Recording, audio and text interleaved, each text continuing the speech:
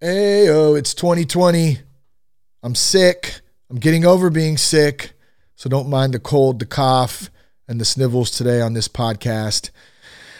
Now, let me tell you about this episode of the podcast and who it's brought to you by. It's brought to you by Promises Behavioral Health.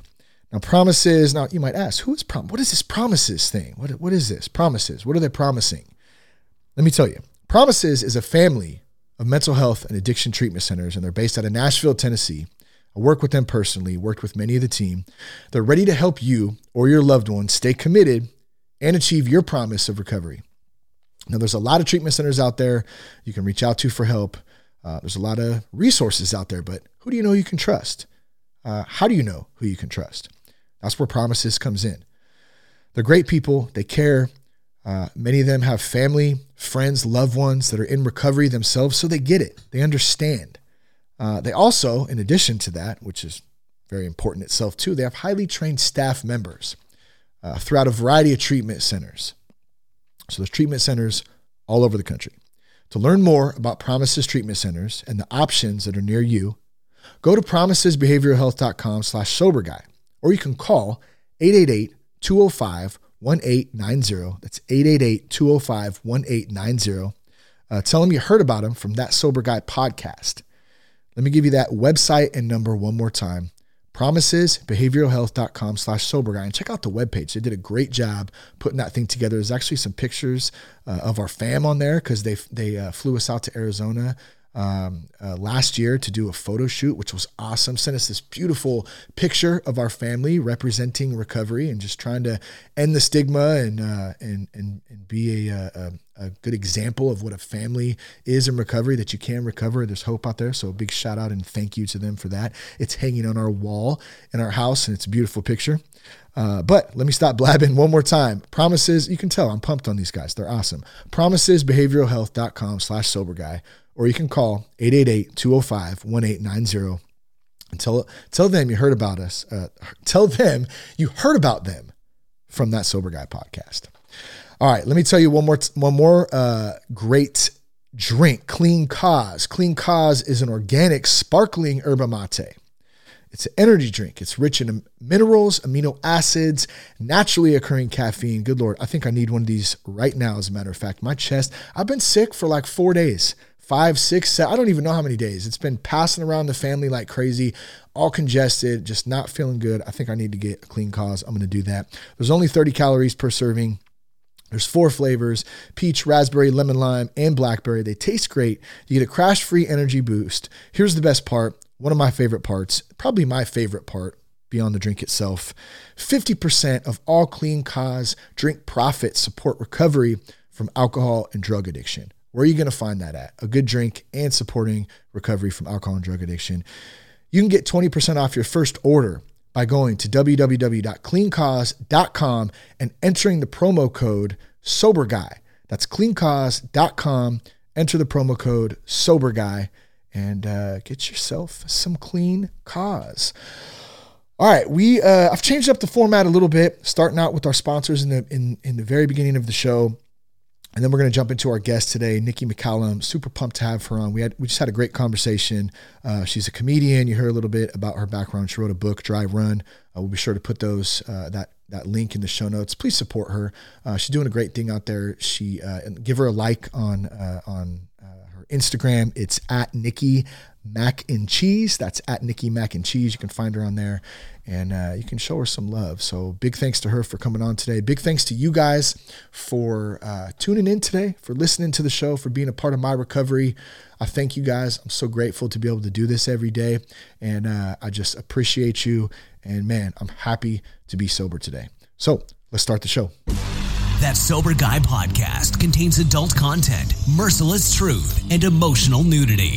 Listener discretion is advised. I'm Shane Raymer. You're listening to That Sober Guy podcast, and we help people stay sober. Be sure to check us out at thatsoberguy.com, and you can also connect with us on Instagram at RealThatSoberGuy and on Twitter at Shane Raymer. It's good to be with you today. If you're listening to the show for the first time, welcome. Glad you're here, and I've got a great guest lined up today. My friend Nikki McCallum is here, and Nikki is a New York City-based stand-up comedian, author, and speaker. She's got a memoir out, Dry Run. and it was out in May 2019. It's available on Amazon, Barnes & Noble, and in select bookstores. We'll be sure to put a link to that in the show notes. We're going to be talking about the book today. We're going to get to know Nikki a little bit. So Nikki, welcome to the podcast. It's great to have you on today. How are you? Thank you so much. I'm happy to be here. I'm doing well. Yeah, good stuff. Good stuff. So you're out in New York City? I am. So if you hear sirens in the background, that is why. That's classic. That's like when I'm in San Francisco, it's the same thing. Like there's always sirens and plenty of noise and lots going on. Oh yeah, never a dull moment. No. So how did you? I know you do a few things. One of your things, obviously, you're a comedian. You've been in comedy for how many years? I've been doing straight stand-up for about 2 years, and I have written and performed my own stuff for, maybe the past 15. Wow, nice. And man, writing is such the art, right? I mean, how often and how much work just goes into writing the stuff, let alone having to step back and actually figure out how you're going to deliver it, you know? Oh yeah, it's crazy. Yeah. Well, I wanted to give our listeners too just a quick background and before, and then I'll let you kind of take the wheel and tell us a little bit about your story and why you wrote the book and that. Jess and I, and Nikki, my wife is the Jess, and she comes on the show sometimes and we talk. Oh, the Jess. I love it. The Jess. I know. I don't know how she got that one day. I was just called her the Jess. But she loves to come on, and I love having her on to give the view from the spouse or the loved one of someone who's in recovery, who's struggling with alcoholism, with addiction. Really feel like that topic doesn't get brought up enough, or at least as much as we tend to focus on the people that are in recovery. So your book really focuses around your father and him being an alcoholic, having to keep that family secret. And so today we're going to talk a little bit about that, about what it's like to be a loved one of somebody who is struggling with alcoholism, with addiction, and then how you go on to be a successful comedian, author, speaker, and then you write this book about the marathon, the Providence Marathon that you ran that kind of went behind that. So just a brief little setup for our audience so they kind of know what they're getting into, what they're about to hear. And maybe we can just start. We can start wherever the hell you want, number one. But if you'd like to give a little recap of kind of why you wrote the book, or a little bit about yourself, how'd you get into comedy, maybe we can start there. Yeah. So it's funny. It all kind of ties together. I got into stand-up comedy. Like I said, I wrote for the theater for a long time, and I've always been a performer ever since I can remember. So stand-up was kind of a natural fusion of the two things that I love to do the most. Yeah. And about 9 years ago or so, I was in an acting class, and the first day of class, the teacher gave us an assignment, and it was write a 2-page monologue about something in your life that is the most difficult to talk about, memorize it, and come back and perform it for the class. And I went home, I wrote this monologue about how I decided to run the Providence Marathon to get my father's attention. And some background: my father was a recovering alcoholic, had also run 32 marathons. So after he suffered a near-death relapse, I decided, having never raced in my life, to run the Providence Marathon because I didn't know what else to do. And that was my attempt to get his attention and communicate with him and save him. Ultimately, it was kind of my Hail Mary pass to him. So I wrote this monologue, I performed it for my acting class, and my teacher said, "You should write this into a book. I think this is your memoir." And I was like, oh my God. And so I did it. It took me 8 years, the whole process from beginning to end. And here we are. Yeah, that's awesome. Well, congratulations on the book. Like you. I said, we'll be sure to put it in the show notes. It's a great book. You really open up about childhood and a lot of experiences along the way with your father, with your mother, with your family. So one of the things I wanted to kind of hit on early is the fact of whether you're somebody who's struggling with alcoholism, addiction yourself, or whether it's a family member, a lot of the time we keep these things bottled up inside. It's like this big secret. And I know for me, it was like this huge weight that was just carried on my shoulders for a long time. And the moment that I was able to kind of release that and tell somebody about it, it just gave me the biggest sense of freedom that I had felt in so long.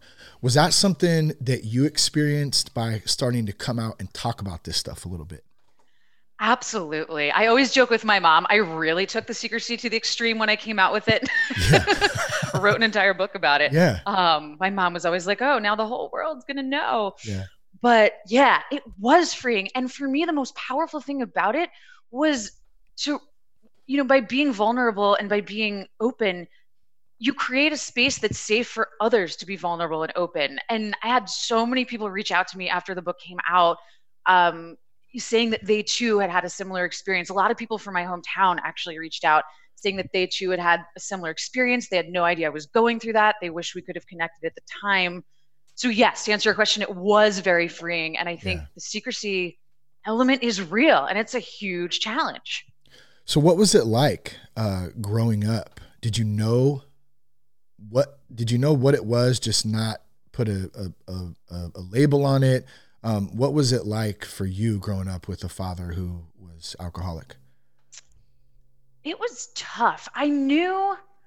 So when my mom told me, I'll never forget, and this is in the book, I was at a friend's house and my dad was supposed to pick me up. We're having a play date. My dad was supposed to pick me up and he didn't show up. And my mom called and had asked my friend's mom if I could sleep over there that night, which was super, super rare. My parents letting me have a sleepover on a weeknight. I think I was in the 6th grade or something like that. And she got on the phone and she basically told me, your father's an alcoholic. Please don't tell anyone. If you tell anyone, I'll be in big trouble. My mom always hates when I relay this part of the story.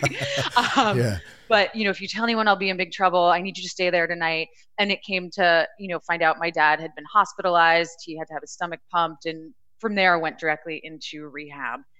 How old were you again? It was in the 7th grade, I believe. So I was around 12 years old. Wow. It's a lot for a 12-year-old. Yeah, I remember looking alcoholism up in the dictionary because I didn't I think too, when you're a kid, you hear these terms like alcoholic. What is that? And, for me, I always, and this is one of the things that's hard for me about saying, my dad was an alcoholic, because the term just carries such a negative connotation, right? Like you think of, I don't know, dysfunctional people who are just, disasters, deadbeats. But my dad was such a high functioning alcoholic. He was an attorney. He ran his own law practice. He never got violent when he was drunk. He would just, pass out and had a hard time functioning. But I think that's one of the reasons his alcoholism went undetected for so long, is because he was so high functioning. He was still running marathons. Yeah, it's such a tough thing because it enables people to justify the behavior when we're still able to take care of business to some extent. We're not, and I've said this so many times, we're not and you hear it a lot and people probably think it a lot too. You're not the homeless guy in the doorway with the brown bag, sitting in a pile of urine, that's the alcoholic for a lot of people. In other words, Totally. That's what people think. And that stigma is so thick around that. And to be honest, man, I've been in recovery, for going on over 6 years now. And I still even feel that stigma, alcoholic, just to say that, even after this long, and even after growing up in an alcoholic family and stuff, I don't know that you ever get, normalized to it. But hopefully, by having conversations like this, we help to bring a little bit of light to that. Now, he was an attorney, very high functioning. Was it chaotic at home growing up, or was it just pretty normal and just come home and have a couple of drinks? I just kind of want to set the tone, because I really do want to convey that message to those out there listening, that there's all different levels and types, and everyone has their own story and their own situation that they're going through. What was yours or your family's? Yeah.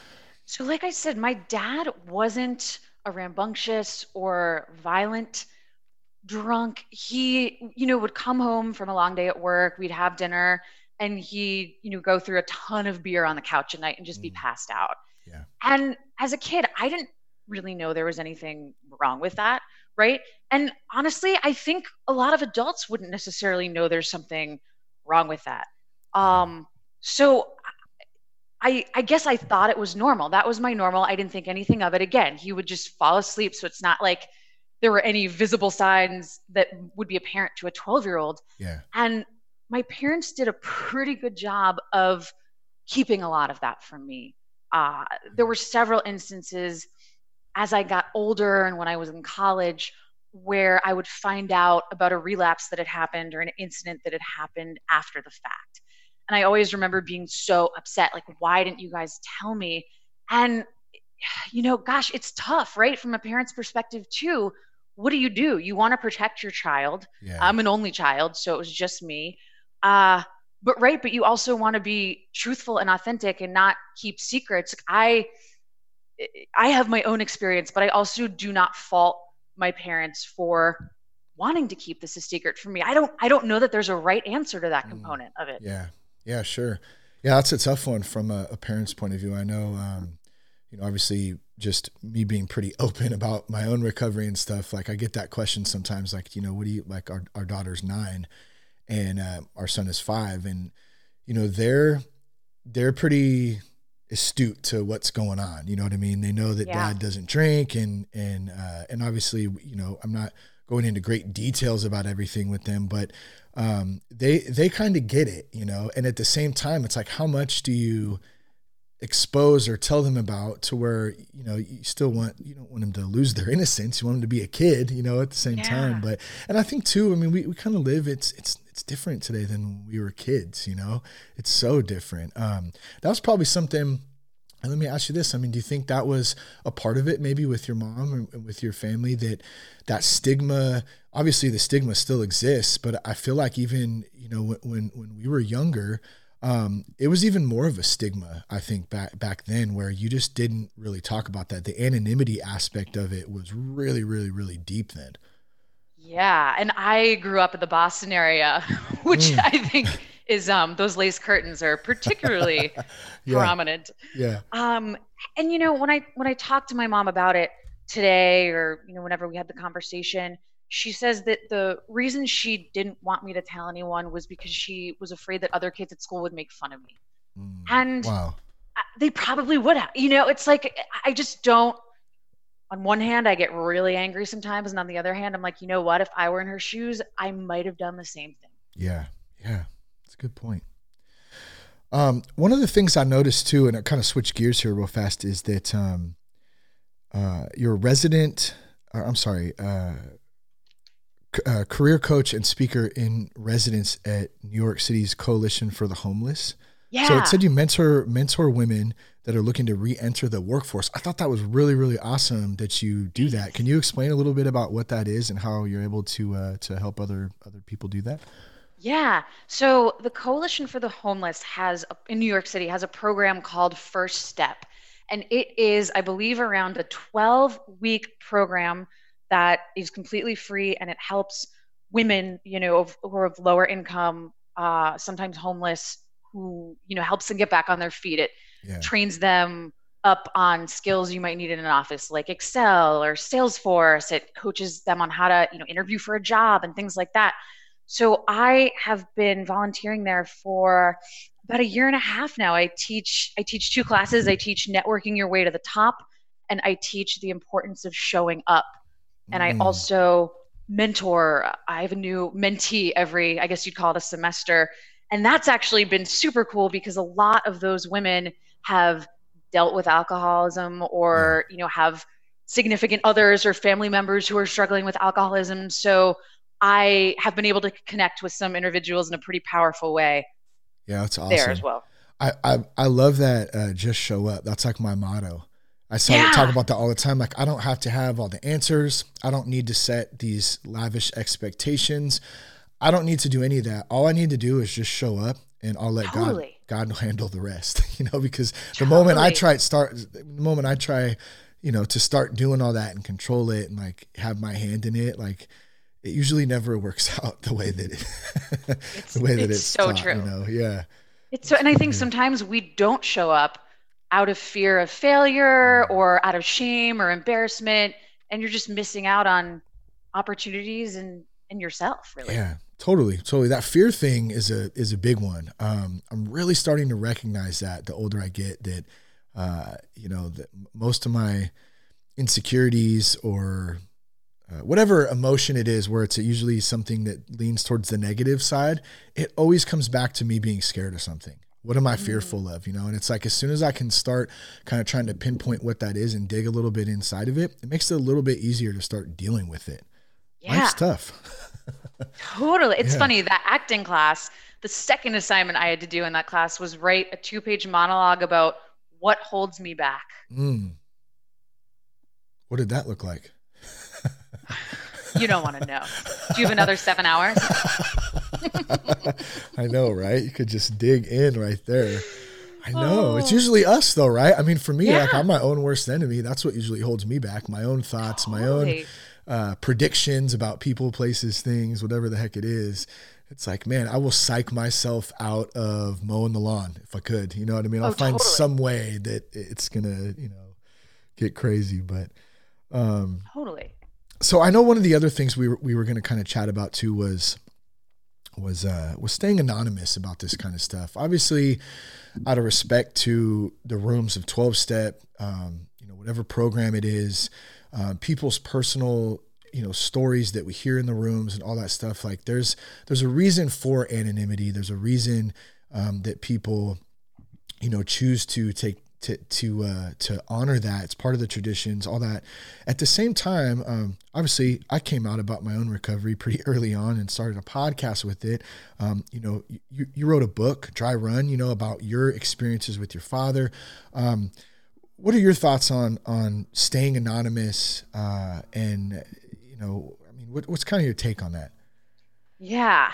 So as you said, I absolutely understand the place for 12-step programs and whenever I have to say the word anonymity, I can never say it. And I like psych myself out right before I have to say it. I understand the reason for that. And I absolutely understand the importance of having a safe space where people can go and feel free to express themselves authentically. I think that one of the challenges with that is that it contributes to the shame that is linked with addiction. And the more shame that exists, the more people are afraid to express themselves, the more they become isolated.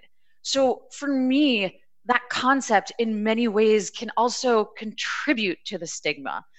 And as we were chatting about before, one of the greatest challenges I've had, my publisher and I have had in marketing Dry Run is getting it in front of the right people. Because the people who could really benefit from this the most, you know, folks who are part of perhaps Al-Anon or AA, they're all anonymous. Mm-hmm. Yeah, it's tough. It's tough. Yeah. It's definitely a fellowship, you know, a community. And I think that honoring those traditions is number one, you know, for sure. But at the same time, it's like who, you know, if you have a personal story, a personal, you know, thought that you'd like to share, there's nothing wrong with that at the same time too. And I think it just depends on the person. Everybody's a little different. Everyone thinks about things a little bit differently. So kind of take it like that. Totally. And I think one of the things that's so cool about you and your podcast, Shane, and so cool about just kind of being open is you're making it okay for other people. Like it's okay if you have an addiction. You're not weird. You're not a freak. You know what I mean? It's okay. Yeah. It's a struggle, and that's your struggle. I appreciate you saying that too, because that was really the big, you know, thought when I started this was, number one, I need to stay sober. So that was like first and foremost, and like way to hold yourself accountable. Exactly. I'll just put a podcast out and blast all my crap I'm going through, you know? And it was really just kind of this weird, innocent idea. And at the same time, yeah, it was about that. Like, well, you know, I want people to know that they're not weird. They're not, you know, alone. I think that's the big thing. And you mentioned that isolation, right? Yeah. I heard in a meeting the other day, something really great. And it was so simple and it just hit home. And this guy was sharing, and he said, alcohol is patient. And I went, man, that's so, it's so like, it just makes so much sense, because you can manage it and you can manage it and you can manage it until you can't manage it. And for some people, you know, it's weeks, it's months, for some it's years, for some it's decades before it finally gets a hold of them. But eventually, you know, if you have what we have, you know what I mean? What I have, in me as far as these tendencies, this alcoholic way of thinking. It catches up to you eventually, and man, I feel for you, for your family, and for all the other families out there who have gone through these peaks and valleys, the ups and downs of that. You watch how it progresses, and like your father had just battled it for years. And it sounded like too that, you did end up coming to a general understanding with him too. I mean, what advice can you give others out there who may be struggling with that? Maybe that's a secret still, or maybe they don't know how to talk to their loved one. What do you tell other people when you have conversations with them, or what do you share with them? I think for me, and it took me a really long time to get there. I, as someone who doesn't personally struggle with addiction yet, I couldn't wrap my mind around it. And every time my dad would relapse, I'd be like, I don't get it. But my dad was also an unbelievable human being.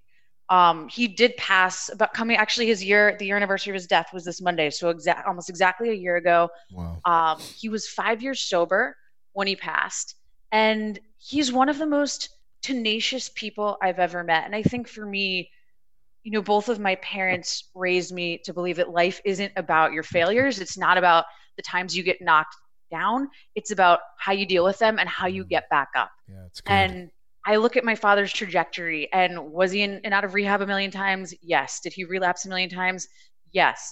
But he kept getting back on the horse. He kept getting back up.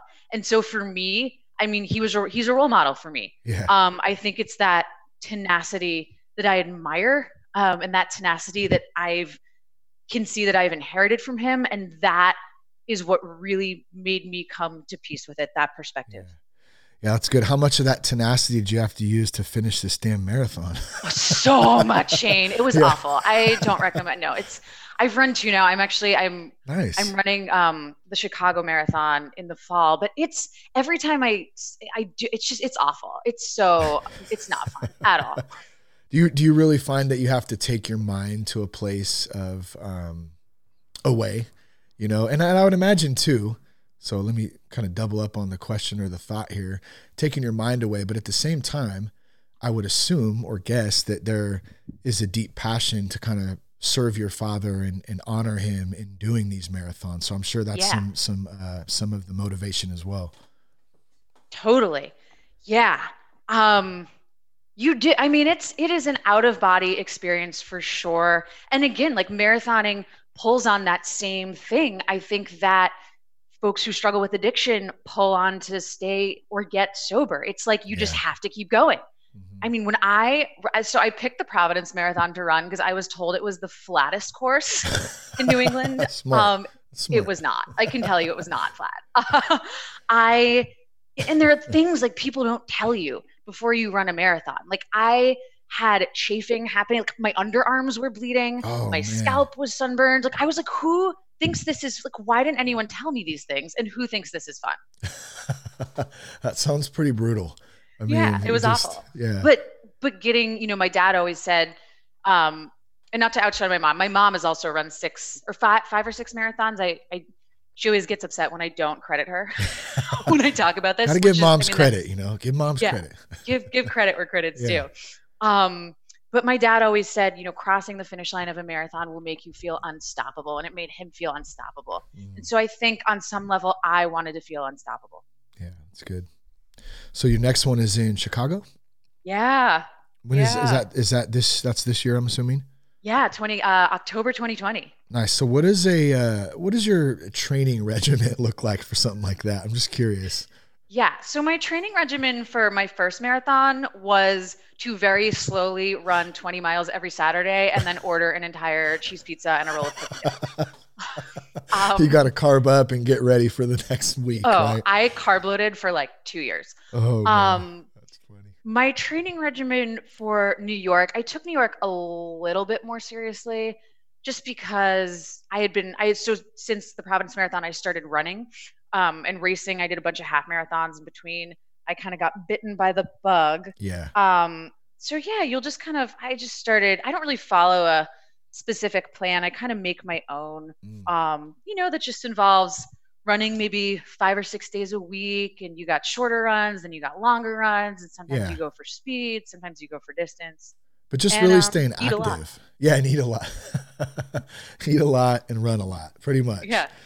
Do you think the marathons for your dad was a way for him to kind of let out some of those, I'll just call them demons. That's kind of, the only way I can kind of recognize them in my own stuff. But it's just like those, and the demons may be anything from anxiety to perfection to whatever it is that's causing me to have those kind of thoughts or those obsession to drink. Do you think that the marathons and staying active helped him with that?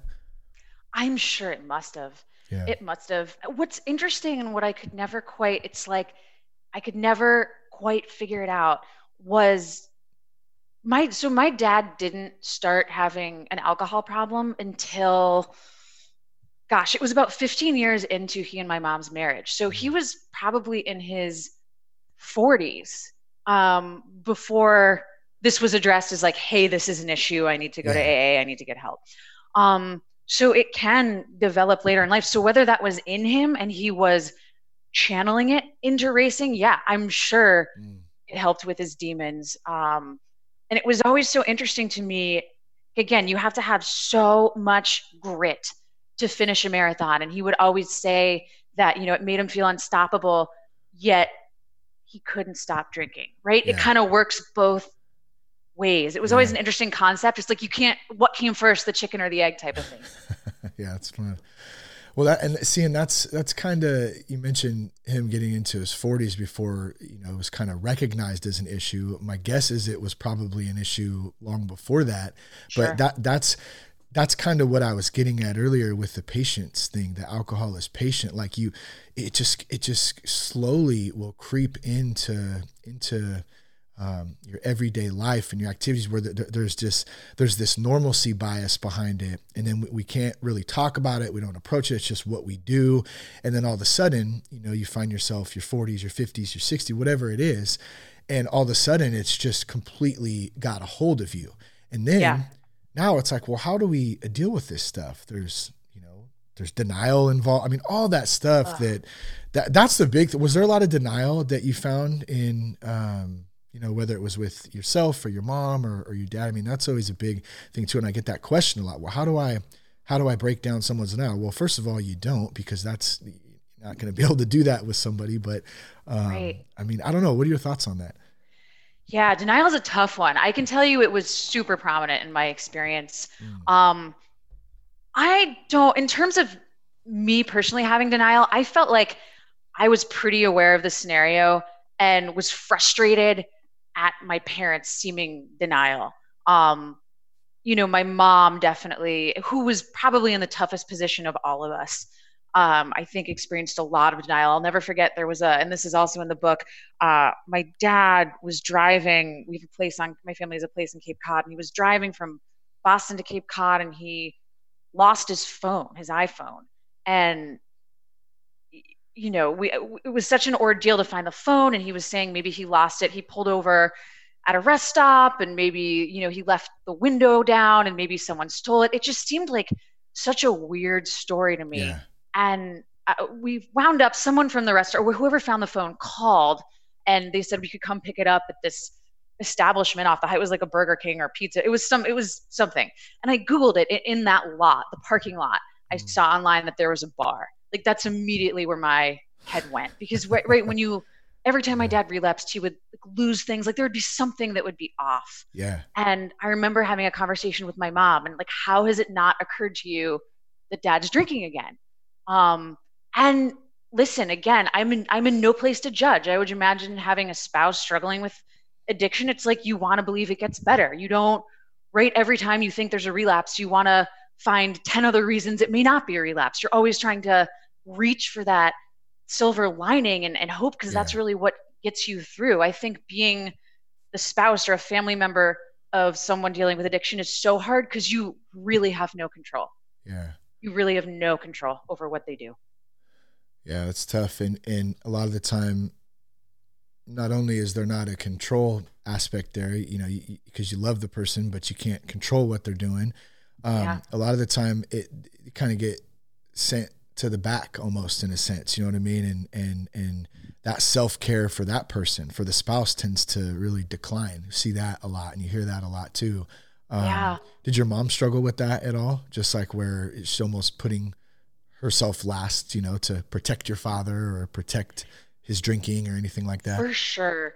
For sure. I think a lot of her energy went into making sure he was staying sober, went into caring for him. My dad, towards the end of his life, had a lot of health issues that one could argue were, listen, I'm sure 32 marathons didn't help, but one could argue that the alcoholism played a large part. He had really bad neuropathy that was a direct result of the alcohol. So for the past several years of his life, he had a hard time walking. So my mom was very much his caretaker.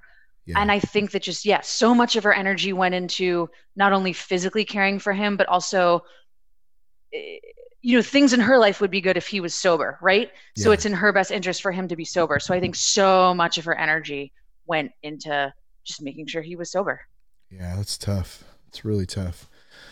I just thought of something when you mentioned Boston again too. I have a couple of friends, Megan and Bobby, their father and daughter, they're out of the Boston area. They have a podcast called the Addictionary Podcast. And Megan, they're both great. And a long history in the Boston area. Megan struggled with addiction herself and then went on. I think she's done. She got her master's in psychology, and she's a therapist now. So I'll definitely hook you up with those two too. That'd be a great conversation. I'd love to hear that. That'd be awesome. So I'll do that too. But anything, what else? I'm trying to think of what else. I just really wanted to number one, just say thank you for coming on the podcast, for sharing your story. I know it takes a lot to share some of our deep thoughts, experiences, things that we've been through and stuff. And I think that you're really helping to provide a voice for those out there who have somebody who they're struggling. I can't tell you, Nikki, how many times lately, I don't know if it's just the end of the year thing. We've had Jess and I have had some close experience with some people that we love going through it. But not only that, the emails and the messages that I've been getting lately from spouses out there, or from loved ones who are really struggling and they don't know how to help their loved one.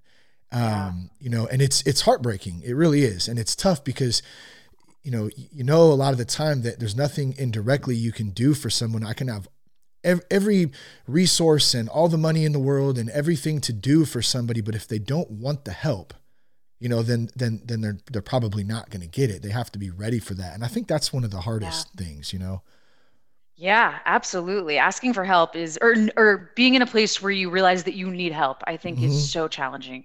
But there's plenty of resources out there, right? There's podcasts, there's books, there's 12-step, there's Al-Anon. That's a big one. Do you do any work with Al-Anon, by the way? I thought I read that you did somewhere, or so I don't do any work with Al-Anon, but my mom is heavily involved in Al-Anon, and she actually started. This was kind of her takeaway. She started several groups in Massachusetts at high schools called Alateen, where she would go and provide students with a safe space to talk about their challenges in this area.